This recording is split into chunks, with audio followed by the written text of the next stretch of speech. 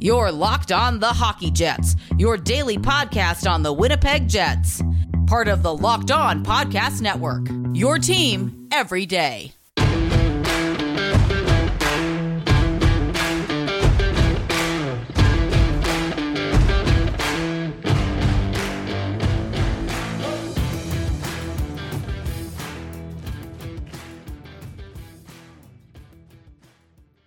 Hello, friends, and welcome to the Locked On Winnipeg Jets podcast, part of the Locked On Podcast Network, your team every day. I'm your host, Harrison Lee, an avid Winnipeg Jets fan and an online blogger. You can follow me on Twitter at HLivingLoco and at LO_Winnipeg Jets.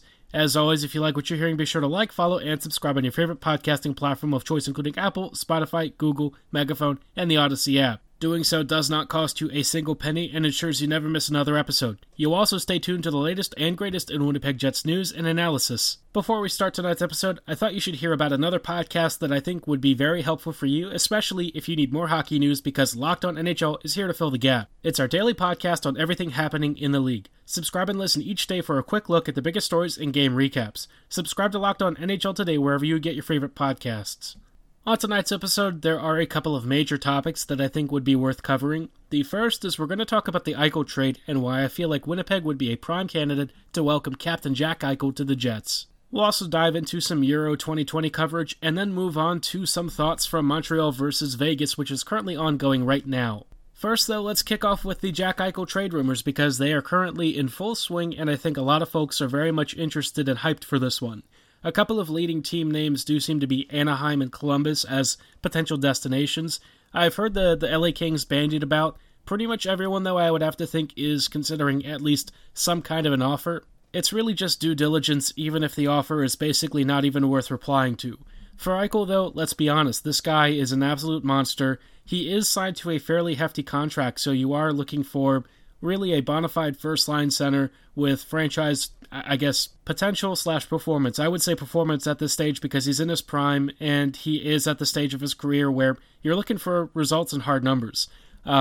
It is going to be a bit of an adjustment for him. He is probably going to get some kind of a surgery on his, I believe, his lower body or something. Either that or it was like his shoulder or something. I forget where the injury was, but it is something that they were talking about being at least a fairly significant surgery. It does sound like it's one that's commonly done for a lot of athletes outside of hockey. But, the recovery process, probably a decent length of time, so you would hope that he recovers in the offseason after you make the acquisition. For Eichel, though, there have been a couple of interesting trade packages. There's an article recently from Chad De Dominicus on the trade offers that would potentially be what the Ducks are walking into Buffalo's front office. So the third overall pick is obviously one of the big ones. There are a couple of other prospect names that I'll keep off for now. But the long and short of it is that the package itself to me doesn't look like the kind of trade deal that the Jets can't beat. I think Winnipeg can honestly do better, and certainly in terms of the quality of assets that the Jets can sort of dangle in front of Buffalo, there's just not much comparison between what Anaheim has and what the Jets can offer. So if the Jets were to make an acquisition like this, I could see a couple of different plays. If you want to move Scheifele and kind of change the guard here a little bit, Scheifele and like a pick or something might be a fair value deal because you're getting a very good value, high offensive center in Scheifele signed for, some term left on his deal at an extremely reasonable cap hit, and then you're bringing in a major contract from Jack Eichel, but in return, Buffalo does get a very good center in Scheifele and a prospect pick. Maybe there's a little bit more added to that, but I don't think much in my eyes. I think Scheifele with a pick and a prospect, like maybe like a B-level prospect or something, would be a good offer. So I think that's one thing that they could look at. But Scheifele doesn't really fit Buffalo's timeline, and I'm not sure that they're looking to bring in another center in terms of a guy who's nearly 28, kind of at the stage of his career where they're looking for the prime years to start ending. So I think Buffalo would be looking for like a really high-end young prospect. The thing with that is maybe Buffalo overvalues those draft picks a bit. They've talked about having this vision of being really knowledgeable about this draft class, which is a really strange way of saying they very much intend to be invested in this draft. They think it gives them some sort of competitive advantage, which is funny because I've heard mixed things about this class, especially the deeper you go, so it's not like that knowledge may necessarily pay off. It might help you find some value gems the deeper you go, but It's not the kind of thing where you're expecting the 3rd overall pick or something to be some crazy off-the-board choice or whatever. So I don't really understand what Buffalo was saying there. It's kind of a strange expression, and I'm not really sure what they're trying to argue, but either way, Buffalo seems to be really interested in this class, which partly to me sounds like it's because they expect to trade Eichel, so they're trying to sell the fans on this whole future of the draft and all that stuff. Really, it kind of seems like they're covering their butts and hoping that maybe this trade doesn't look horrendous. The Jets could part with this year's first, maybe another first in 2022, and look at a prospect or two, maybe like a Sandberg or something, a really competitive package, maybe Andrew Kopp involved as well, an NHLer, maybe Mason Appleton. There's a lot of options for the Jets here, and I feel like the futures and stuff that you would exchange for Eichel would be more than worth it. This guy is one of the best centers in the league, and I feel like he could be one of the biggest pieces the Jets are currently missing. As good as Scheifele is, I just don't think that he's really the bona fide franchise center the Jets have been looking for.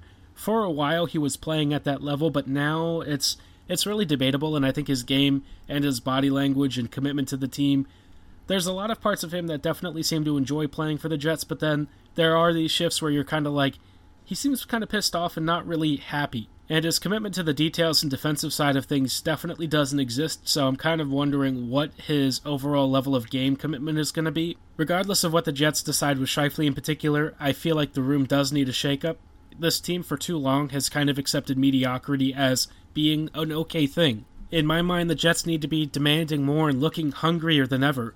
This team I know definitely wants to win, but when it comes to the excuses and the sort of blasé statements when they lose, and saying that fans should be pleased the Jets made the second round of the playoffs or at least not upset, that to me just seems like they're setting a limit on themselves, and I don't find that acceptable. The team also needs to stop blaming the league for the Scheifele suspension and stuff. Take ownership of your mistakes.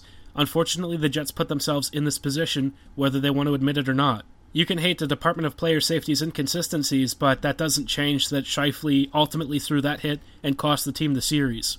This team needs to have the right kind of anger and purpose, because right now it just feels like they're sort of floating along and happy with where things are. A few years ago that really wasn't the case, but over the past couple of seasons I felt like the team has atrophied, and I really feel like bringing in somebody like Eichel, a fresh voice to this team, would be the massive shakeup the team needs. I'd be curious to know what you would give up for Eichel, so let me know at HLLivingLoco and at LO_WinnipegJets. Maybe I'll talk about your trade proposal on our next episode. For now, though, we are going to transition to our Euro 2020 coverage, which has been a fun time. I'm sure a lot of you folks are following it, and maybe you're thinking it's finally coming home for England fans. Some interesting results today may pump the brakes a little bit on that hype train, but we will talk about that in just a moment. Before then, though, I thought you should hear about why RockAuto.com is the only place you need to be buying your auto parts.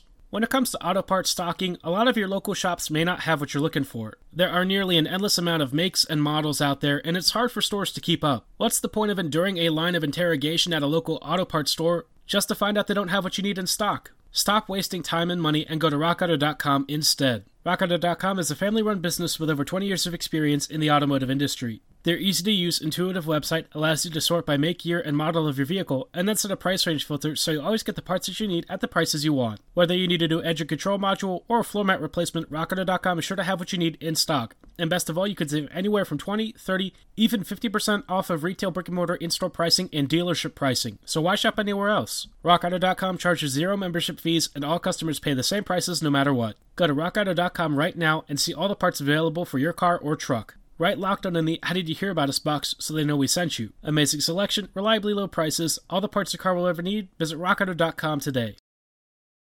Welcome back to this episode of the Locked On Winnipeg Jets podcast. We are recapping now some thoughts from the Euro 2020 tournament, which has been an absolute thrill ride.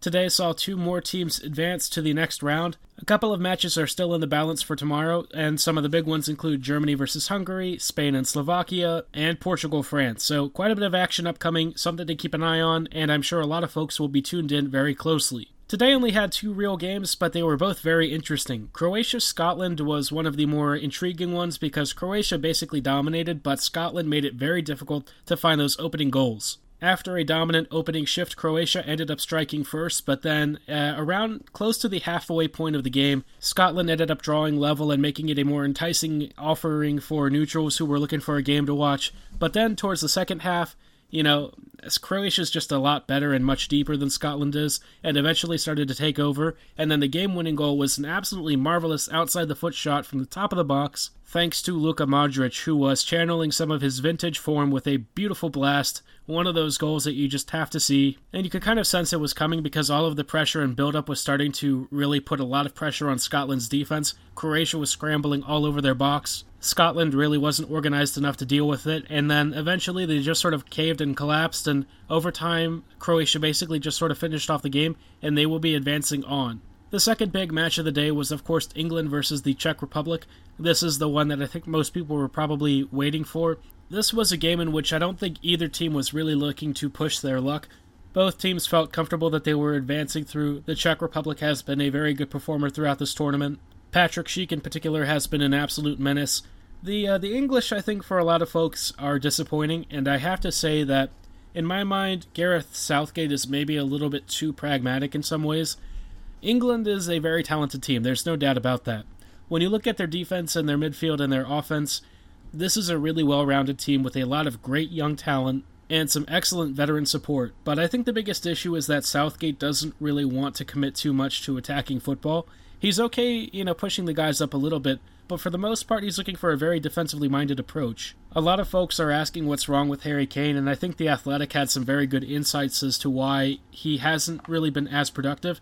Alan Shearer co-wrote a column and was talking about Kane not really getting all that many touches, which for Kane is kind of an issue because Kane is one of those guys who's very versatile up top. He's fine dropping deeper as like a center forward or even as like an attacking midfielder. But to really do what he does best as like a lead striker, he has to be seeing service. And thus far, England's approach has been very much dominant in possession, but passing it towards the defenders, towards the midfielders, and not really seeing as much service out wide or up top. Southgate seems very hesitant to let the guys kind of cut loose and roam free up top, so I think that sort of hesitancy has led to a fairly lackluster offensive showing. England ended up winning today on a Raheem Sterling header. He also hit the post on a really brilliant effort on a chip, but even then it was just not that much going on for the English, and I kind of wonder how long this approach can last against better teams. I know that Southgate is trying to be cautious and avoid injuries and just get England through to the next round where the games actually really start to matter, but I look at England and I sort of wonder what exactly their ceiling is, right? Because the roster definitely suggests a contender. They've got a great deep team, and yet the way that it's run doesn't really seem conducive to being a dominant tournament favorite. When you look at France and the way that they try to control the game, obviously they hit off the counter and they have like a really organized defense, but that approach works for them because they also have guys like Kylian Mbappe and Karim Benzema up top servicing those strikers and themselves. So it's not like they're actually short of talent, skill, and speed up top, especially on the counter. I don't think England is either, but I haven't really been impressed with the general stiltedness of the performances. I look at these teams and I feel like some of the games that they've had against England and certainly England's own performance, it's just not that impressive. It looks very boring. It's kind of hard to watch. And while it does technically get the job done, I just wonder what exactly England's going to do throughout this tournament. I feel like they're good enough to make it through a couple of rounds. Certainly through the round of 16, I think they can advance, but beyond that, I just don't know. This is a nation that's definitely hungry for a title, but Southgate just doesn't really seem ready to commit too much up top yet. And of course, there's a lot of baying for Jadon Sancho to start. I think Sancho would be an improvement in terms of creation, but it's more like there needs to be a philosophical change in how England is approaching the pitch that would be the biggest difference. If England stops being super conservative and starts to advance and progress the ball a little bit more aggressively, maybe look at some more overloads, and commit more upfield pressure, I would imagine this team would look a lot more like what people expected it to. But, for those who are definitely longtime England fans and grew up with this team, they already know what the score is. I think the younger fans are probably the ones hoping for a little bit more from the British squad, but let's be honest. They've been this way for many seasons. It's not likely to change. Southgate has his approach. I don't know if it's really going to lead to much success, but you never know. This is one of those short tournament formats where you just have to be on at the exact right moments. And maybe England's defense can do enough to really shut down some of the teams like France and Germany and Portugal and do enough to get through, but it just does not feel all that likely. We'll know soon enough because I do believe England will be playing Germany next, which should be a very interesting test of their abilities. I'd be curious to know what you think of England's performance, whether it kind of reminds you of the Winnipeg Jets and how conservative they can be, especially when committing defenders or not committing them, as it were, for both teams. Not letting them roam as much and participate offensively. Be sure to let me know at HLLivingLoco and at LO_WinnipegJets. Maybe sauce me your Euro 2020 predictions for the last couple of rounds here. For the remainder of tonight's show, though, we are going to talk about Vegas versus Montreal, which has been a fascinating game number 5. Before then, though, I wanted to tell you about why BetOnline.ag should be the only place you do your online betting. When it comes to the wild, wild west of online betting, you need to know that there's a safe, reliable name that you can trust every single time. That's why you should only go to BetOnline.ag. They're the fastest and easiest way to bet on all your favorite sports action. Baseball and hockey season are both in full swing, and you can track all the action at BetOnline. Get all the latest news, odds, and info for all your sporting needs, including the MLB, NBA, NHL, UFC, MMA, international football, and every sport in between. No matter what you're into, BetOnline has your back. Before the next pitch or face-off, head on over to BetOnline on your laptop or mobile device and check out all the great sporting news, sign up for bonuses, and enter all the contests your heart desires. Stop sitting on the sidelines and join all of your favorite playoff teams as they begin their quests for glory. Win while they win. Register for a free account at betonline.ag, and when you do, be sure to use promo code LOCKEDON to receive a 50% welcome bonus on your very first deposit. Again, that is promo code LOCKEDON to receive a 50% welcome bonus on your very first deposit at betonline.ag. BetOnline, your online sportsbook experts. Welcome back to this edition of the Locked On Winnipeg Jets podcast. We are closing out with some early thoughts between Vegas and Montreal in game number 5. And folks, Montreal is currently up 3-0 heading into the third period. Surprisingly, it's not been a particularly high-event game for either party, although I would say Montreal definitely has the higher run of the chances. They've been the better team. Their scoreline reflects pretty fairly what I was seeing on the ice. And they definitely brought their skating boots, while it just sort of seems like Vegas is stuck in the mud. I feel like the fatigue and certainly the physical strain of playing Montreal and Colorado and Minnesota in successive series has sort of worn the Knights down. Vegas is facing a Montreal team that had additional rest and was frankly playing against a weak Jets team, so they kind of bullied them around, made the series very easy for the Habs. They got through without much trouble, and they had a chance to heal up and rest up against a Vegas team that is at this point pretty battle-tested, right? So you would think Vegas at home maybe had a chance to put the stamp on this series and start to push it towards the end, but instead Montreal has come out and really surprised everyone. It kind of seems like the forecheck is sort of killing Vegas, especially down low near the net. Guys like Eric Stahl and Corey Perry, Yoel Armia, mixed in with other players like Cole Caulfield and Arturi Lehkonen. All of that skill and occasionally size for some of the larger guys is just really mixing Vegas up. Defensively, they're struggling to adapt to the skill and size combos, and the constant scrappy pressure around the net has seemingly rattled Vegas, especially in their clearance attempts and whatnot. I've felt like Vegas has made a lot of mental errors, they've lost coverages, they've turned the puck over recklessly.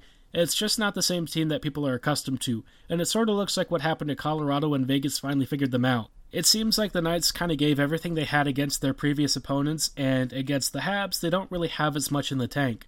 It's still anyone's series at this point because even if Montreal takes the 3-2 series lead, it's not like Vegas can't come back. Vegas has shown extreme resilience in the face of adversity against other opponents, and it's not like Montreal is some infallible beast either. That said, heading into the home stretch, where Montreal is going to have a chance to close out the series at home in game number 6, this would be a big result and a big deal for Montreal if they hold on to the lead. But we have seen them nearly blow a 3-0 lead before, so I wouldn't say it's certainly secure yet. They still have a lot of work to do, but I am impressed with their effort. Montreal has outshot them like 17-11 through 2 periods.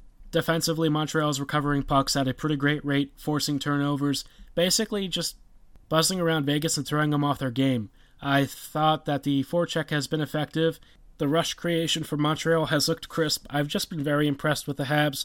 I feel like this is one of their stronger games of the postseason, especially because of who they're playing against. If this was against the Jets, I really wouldn't think too much of it, but against the Knights, it's a lot more impressive. Not to say that beating the Jets is exactly chump change, it's not. It's just Vegas is Vegas, and the Jets are who they are this year, so a very different level of competition.